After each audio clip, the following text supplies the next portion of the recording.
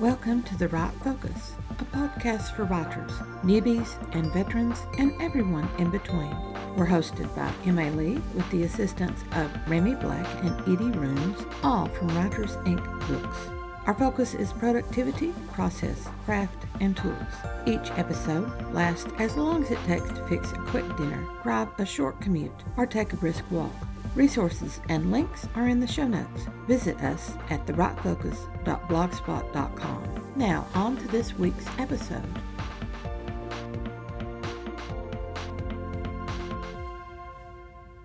We here at The Right Focus hope you had a great holiday and you have plans for a wonderful start to the new year. On your writing system, do you have a good setup? We've found that the best results are threefold.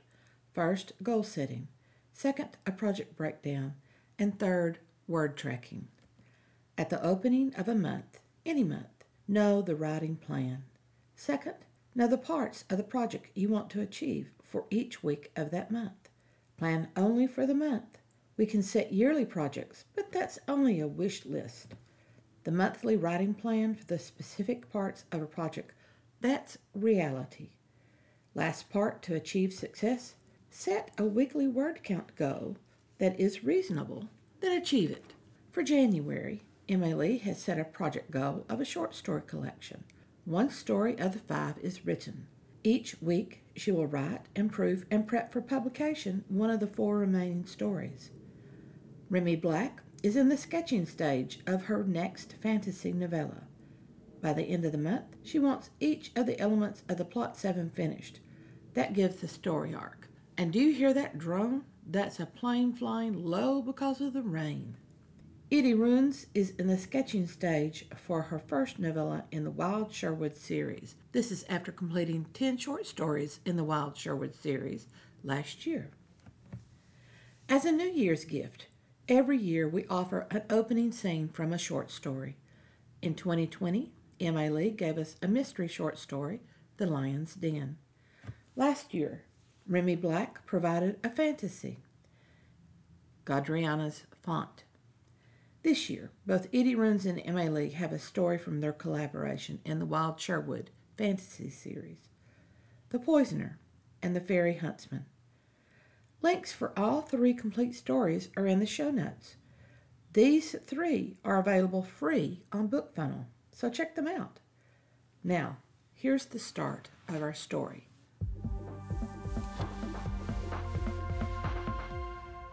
The Poisoner and the Fairy Huntsman. In the shadowy room, the vial glowed as Millie stoppered it. Lights sparkled. The magic blinked out as she slotted the vial into her healer's script. She had used more of the magical elixir than she had anticipated. She feared Janice's husband had noticed the sparkling lights. The elixir emitted no light when applied, only when she corked it. A rough grunt came from behind her. Millie turned to face the man. In this cramped room, with only the fire for light and warmth, the big guard loomed over his wife, who lay on the sew pallet against the wall. The lamp gave an amber glow to his smashed features. He rubbed his hand over his unshaved jaw. She no longer in pain? No pain, Millie agreed. She despised Oswin. She'd tended his wife more than once. The woman stayed only because he followed when she left. Escaped was the word Millie would have used. This time Janice had only broken fingers and bruises. She dreaded the occasions when Oswin truly lost his temper. Her scant magic could speed healing and stop the worst of the pain. Yet if a body didn't want to heal, she could do nothing. Janice had not yet reached that point. Millie would infuse more elixir tonight. Best to be prepared. She never knew what hurts and wounds she would encounter. The elixir wasn't like her other tinctures and tonics, salves and balms. She had to draw secretly on her little trickle of fairy power to give it healing magic. Oswin swung to face her. Millie couldn't hide her flinch. The sheriff's guard had brawn he'd never hesitated to use. His habitual expression didn't invite friendliness, yet now he gave a gap-toothed smile. She still didn't like his piggy eyes. No pain, he gruffed. Could use some of that myself. He rolled his rounded shoulders, then flexed his arms. Came out the worst when I tussled with that wrestler from Lincoln. She didn't succeed at hiding her grimace. Her power only worked when she shared with any who asked. She had prayed Oswin and his ilk never asked. As a healer for women, men normally spurned her help. Oswin's interest in the elixir eclipsed his aversion about using his wife's healer. You ought to give me it. I got hurts. His hurts were scarcely on the same level as Josine's broken bones. In the past, she'd dodged such requests with a pretense of arrogance. Wouldn't hurt to try that again. Melly lifted her chin and looked down her long, narrow nose. I have liniment for sore muscles. I need treatment, woman. Round out the coins you keep costing me. Her temper rose. Remember that cost next time, Oswin, before you break your wife's fingers, or her arm, or leave her face so battered that her eyes are swollen shut. She ain't no wife, just a woman. Melly opened her mouth to argue, but Oswin wasn't worth it. When Janice healed, Melly would repeat his words. Hopefully, they would be the crack in the wall of Janice's devotion. Oswin didn't often appear when Melly attended his wife. He'd remained this time. She didn't know the reason. That change worried her. Nottingham had been disrupted of late. Murmurs and complaints had reached Melly, who kept apart from most of the town's gossip. The rumors complained of the robbery of rich merchants traveling on the King's Road through Sherwood Forest. In light of those rumors, maybe placating him was the right thing to do. I have very little elixir remaining. It is rare and expensive. She reached for the script and closed her fingers tightly on the leather pouch. He flexed stubby fingers. You refusing a guard? The sheriff won't like that. Give me that pouch of yours. I'll get it.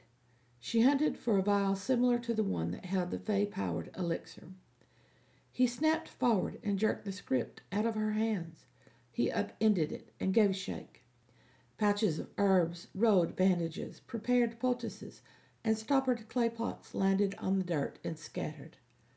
The all-important magic vials remained tucked in their slots. Oswin shook the script again. More simples dropped out, including a roll of linen. The cloth dropped and unfolded on the hard-packed dirt floor. Tiny glass vials winked out. Oswin crouched and seized the linen roll. He tossed the script down. Melly stretched out a hand, then withdrew it. He would ignore anything she said. Whether she told truth or lied or gave a warning about poison, Oswin would not listen. He stared at the vials. The liquids were varicolored, one tinted yellow, another green. A third, more dangerous poison was colored like a cherry syrup. Oswin pulled out a yellow-tinted vial that resembled the one she had tucked away. He had watched her more closely than she had realized. He popped the cork, sniffed, and recoiled. Stinks. I don't remember a stink. Please don't, she pleaded, but she omitted that he had a strong emetic. He touched his tongue to the vial, then spat the taste. Blech! She didn't react when you gave her this. Tastes like poison. I diluted it. I used only a few drops in watered L's. Get me some L. With shaking hands, she turned to the table behind her. The cup she'd used with Josine was there. She sliced L into it from a bottle. When she reached for the water, he snapped, Give it to me. A little water will dilute it. Don't need it. How much? She cleared her throat. How can I stop him? What will he do to me? 1 drop. She tugged the scrip away from him and began gathering her simples and potions, her bandages and poultices. He measured 3 drops of the emetic into the L. That amount wouldn't kill him, but he would be in agony. When he returned the vial, she quickly stowed it. Then she backed away. Oswin planted himself on the 3-legged stool beside the hearth. How long before it works? Not long, you saw. I saw her fret, then go to sleep. Aye, the hours of pain exhausted her.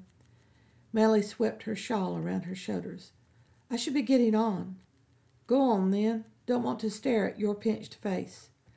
She slammed the rickety door, yet she hovered outside, unable to leave, waiting. But why wait? She knew what would happen. She knew how long he would spew and retch and heave, long after his stomach emptied. 1 drop caused spewing for a candle mark. 3 drops cleansed a system. If she allowed him to suffer, her time in Nottingham was over. Defiance had never worked in previous towns, but placating also did not work. Millie liked Nottingham. For 3 years she'd had a good life. She had avoided the sheriff's men and the town officials. She had successfully hidden the magic that created her elixirs and balms. What Osmond called a pinched face, her sharp nose and chin, and her angled cheekbones and eyes were the only obvious signs of her fairy blood diluted over 7 generations. He retched, and did so again. Then he spewed the contents of his stomach. When he had a moment of ease, he cursed her and her healing. Then he spewed again. Millie opened the door and stepped inside. She stayed well back. The room stank of sickness. He was on his hands and knees before the hearth, spitting. "What did you give me, witch? Jacine didn't spew out her stomach. You tried to kill me." "You chose the liquid, Oswin. You should have diluted it with ale and water. That prevents vomiting." Which wasn't quite a lie, she thought. He cursed her again. Then he grabbed his stomach and fought the emetic before he spewed liquid that stank of bile. "I can stop it," she offered. "You'll sleep a bit and wake sore, nothing more. A small price." He heaved, though nothing emerged. "Gimme, witch, gimme."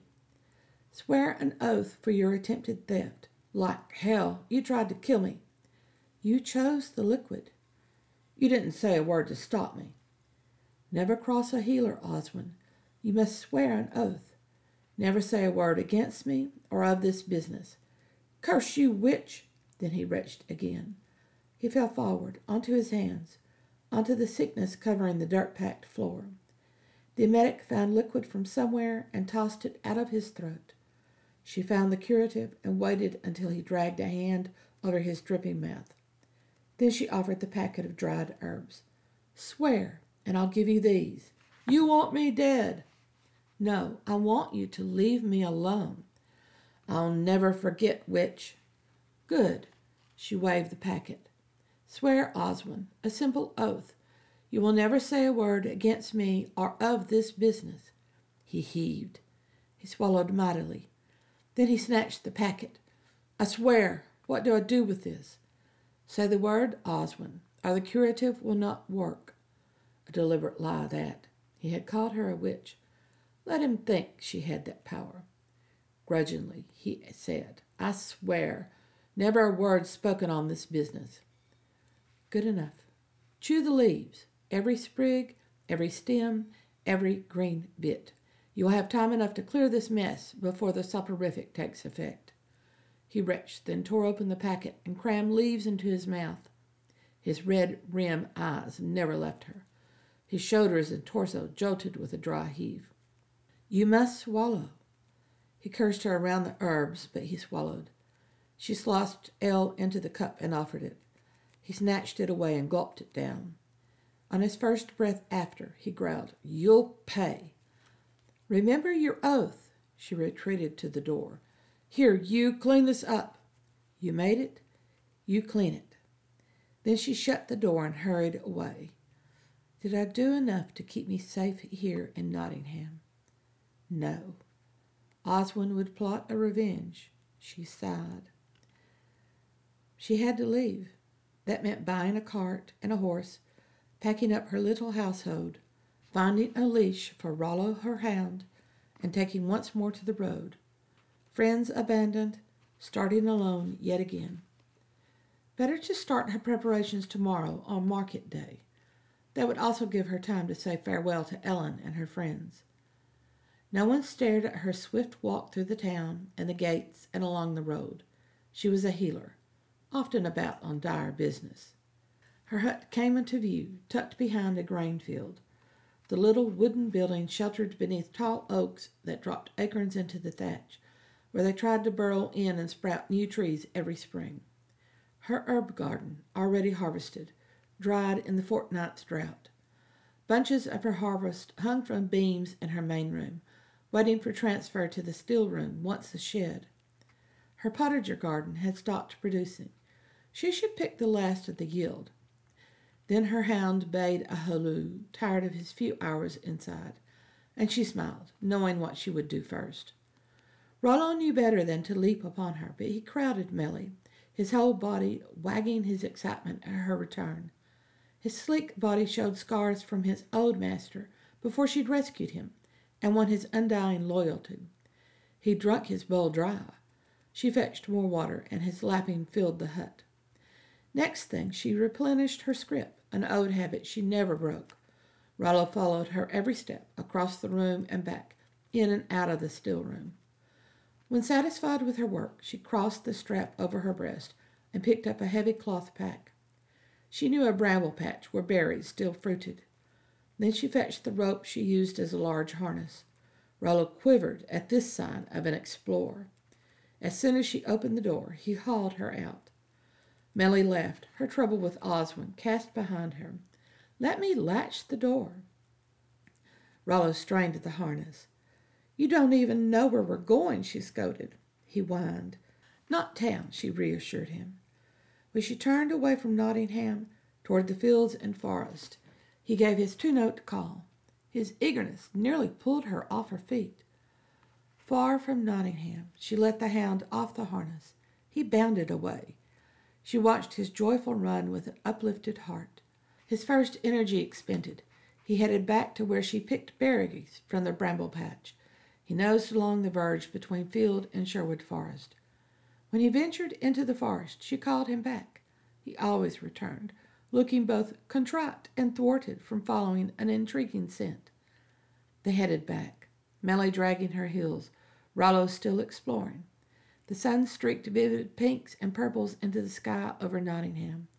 The wind gusted through the trees and rippled like ocean waves across the grain. She had no premonition, so the men standing outside her hut surprised her. Guards wearing the leathers and colors favored by the sheriff. A sinking gloom predicted that Oswin had broken his oath. She could run. The guards had not yet spotted her. Yet even as she formed the thought, a guard spied her. He shouted to his fellows. More emerged from inside her hut. Melly drew nearer, but stopped at her withy gait. Rollo sensed her wariness. He growled at the two men who neared. A captain she saw, the other she didn't know. "You come with us," the captain demanded. Through the harness rope, Rollo sensed her fear. He resumed growling. "Captain, am I charged?" she asked, trying for a reasonable tone. "What is the complaint against me? Who made it?" "Never you mind," the other man said. "Shut it, Vern. I'm doing this." The captain scowled at her. "Keep your hands where I can see them. Charge is poison. Oswin's woman says you tried to kill him." "Jacine said that." "You poisoned him. He was sick all over their home. She had to fetch the physic to him. At first he couldn't stay awake, roused enough to tell her what happened. "But he lives," Vern crowed. "You failed. He'll see you in jail." "I didn't poison him. I had no reason to." "Don't matter," the captain said, and opened the gate. "You're coming with us." The hound crouched and snarled, sounding like a vicious animal. "Call off the dog," the captain ordered. She released the rope harness. Rollo sprang for the captain. The man fell back into Vern. They tangled together on the ground. The guards behind them reacted too late. Blocked by their captain and Vern, they couldn't get through the gate, nor could they climb over her withy fence. Tall enough to keep out deer, the withy fence would break under their weight. "Rollo, come!" He stopped worrying the captain and looked sheepish. As soon as Melly had the hound's attention, she ran, lifting her skirts high so nothing hindered her long legs. The scrip and pack bounced against her. Rollo bounded beside her, all eagerness to run. The guards yelled. They would follow. She wished, oh, she wished. But could I have changed anything? Jacine had needed help. Oswin chose to drink the emetic. Would he have stopped if she warned him?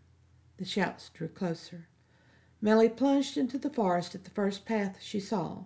Rollo stayed on her heels. The guards were not far behind. The path ran clear and wide, a straight trail with no encroaching bushes or branches. The hound kept pace, darting forward a few times, dropping back to investigate a smell. Only once did she need to call Rollo to her. Good hound that he was, he leaped to join her, tongue lolling out of his square muzzle. When she slowed, not able to maintain a full-out run for long, Rollo didn't slow, just deepened his ventures before and behind. Melly saw a narrow deer track, and she veered off the wide trail onto it. The hound followed. The underbrush encroached on this trail. Brambles caught her skirt. Shafts of sunlight came farther apart as ancient, thick-trunked trees replaced the younger ones growing at the forest perimeter. She chased side trail after side trail, hoping to lose her pursuers in the maze. The guards shouted less, but still they crashed along. They had fallen behind. She hoped they had missed the turn onto the new path. The new trail remained constant. She ran until she stumbled and fell. The hound jumped over her, around her, thinking it a game. Her chest heaved with her gusting breath. She pushed Rollo off and scrambled up. The trees revealed no guards. No shouts came, yet very faint was a determined crashing. A few guards must still trail her. Her troubles in other towns had never come from the authorities. Oswald's poisoning would turn the whole barracks against her. That he'd stolen the emetic to drink, that she'd not caused his poisoning, that she'd never given trouble in her 3 years in Nottingham, that she provided a needed service to the women and the poor. None of that would matter. Walking slowly, working to slow her breath, Melly considered her situation. She had wanted a quiet life in Nottingham. She sighed at a crash far behind. Telling distance in a forest was difficult. Her little bit of fairy heritage sharpened her senses, never enough to match the fairy folk, never enough to reveal her blood. That would get her burned as a witch, as Oswald had accused. She could never return to Nottingham. Twilight was coming. The dimness under the trees had already deepened. How long would the guards follow her? She had no idea where in the forest she was, not even a direction. But she had Rollo and long experience at being resourceful. She'd started from scratch before. She could do it again. Rollo followed his nose along another path, and Melly followed him. The low fire burned inside a stony circle. Melly hoped the flames kept away the four-legged predators. She knew wolves still roamed the forest, no matter what others claimed. She hoped that she'd lost her two-legged predators. Rollo crowded against her, lifting his cold muzzle to her fingers. He'd eaten well on forest hare. He had spooked it as twilight became darkness. The foolish thing had leaped onto the trail and soon died, and Melly winced as she compared the death to the events of her day. She had berries and nuts and water, a better repast than she would have received in jail. Giant beeches encircled the clearing. She had gathered fuel to last till morning. A small fire shouldn't alert to the searches. Fortune favored her, for they were into autumn, but this night had no scent of morning frost. With the fire on one side and Rollo on the other, she would stay warm. She woke to Rollo growling. She blinked hazily. Blackness surrounded the camp. The forest had a waiting stillness. Something lurked near. Rollo wasn't barking, so it wasn't a predator. Had the guards found her? Yet whatever came didn't crash as it pushed through the underbrush. The hound sprang to his feet. He faced away from the trail that had brought them to this clearing. His whole body quivered with excitement. Melly fed more fuel to the fire. The flames leaped higher, lighting the clearing. Then 3 black hounds streamed into the space. They began as slender shadows slinking from the forest into the grassy clearing. Like sooty smoke, they expanded in size. Black as the night, narrow of muzzle, sleek and long leg. Fire gleamed on their coats. Their eyes glowed red. Melly gasped. Fairy hounds, vicious to their prey.